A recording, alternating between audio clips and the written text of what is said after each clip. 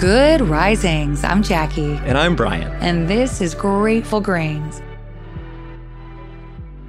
Welcome back. This week we are talking cultivating awareness. We got it started on Monday with actively engaging in presence.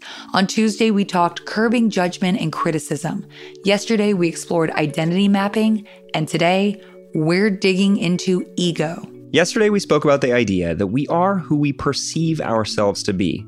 We are the result of our perception of each passing experience, our lived experience. Understanding that by shifting the meaning we've assigned to events throughout our lives, perhaps seeing positive where we've only ever seen negative, we'd also be completely changing who we've become. And by doing that in retrospect, we can change our present perception as well. If you've been with us for a while, today's conversation is going to feel especially familiar because it's what we cover most when we talk about awareness. It's another way of framing yesterday's conversation. It's recognizing the difference between who we are and what's happened to us. This aspect of identity is somewhat complex in the sense that most people don't want to completely forego having an identity. There are aspects we're proud of, things we don't want to change, badges of honor and accomplishment. But it's good to know that these aspects of self will always, without fail, alter our perception of the world around us. This is the most esoteric of conversations on identity, but it's the simple idea that if we are this, we can never be that. In identity, we're creating a fragile structure that requires constant protecting. We're perceiving threats, things which call our choices into question, things which oppose who we are. This innately detracts from our ability to be present. The theory is, most of our framework is the result of suffering. We build up defense mechanisms in the form of traits, which allow us to protect ourselves from dangers of our past. Even positive attributes, like strength and determination, are sometimes the result of negative experiences or a negative perception of those experiences. Even when positive attributes stem from accomplishment and praise, they set us up to experience failure when we fall short. Eckhart Tolle proposes that our subconscious state, our anxieties, our ruminations, the thoughts unendingly unfolding in our minds, are not us at all. We are entirely separate from that often critical being, which he calls the pain body. Eckhart claims we often identify as this pain body, but to the contrary, it's what's stopping us from being who we truly are. Our true identity is the state of consciousness which resides beneath the chaos. Beneath our perception of who we are, without any identity whatsoever, there is only existence. And sure, it's peaceful.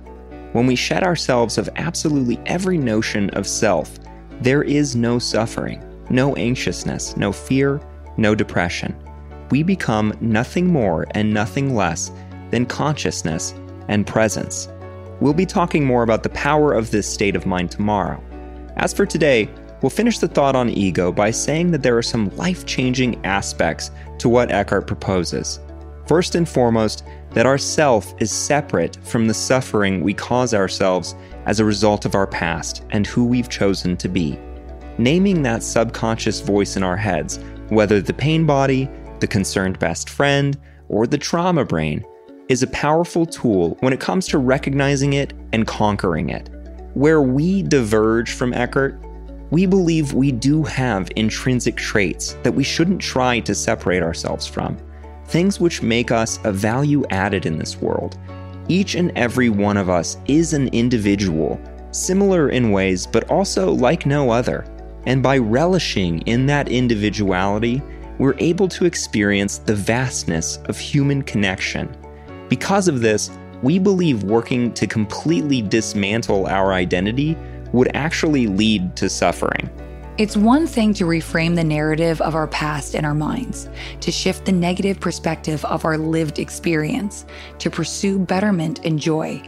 It's another thing entirely to pursue a lack of identity altogether. In fact, individuality may very well be what makes this life worth living. It's where most of us find meaning and our meaning. We'd go so far as to say that's what this physical existence is all about.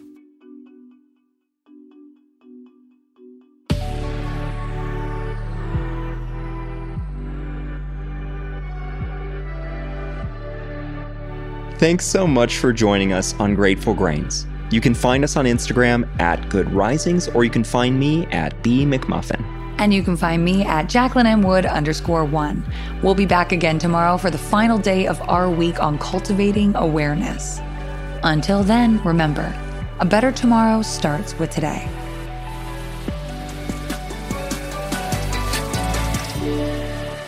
Good Risings is presented by Cavalry Audio.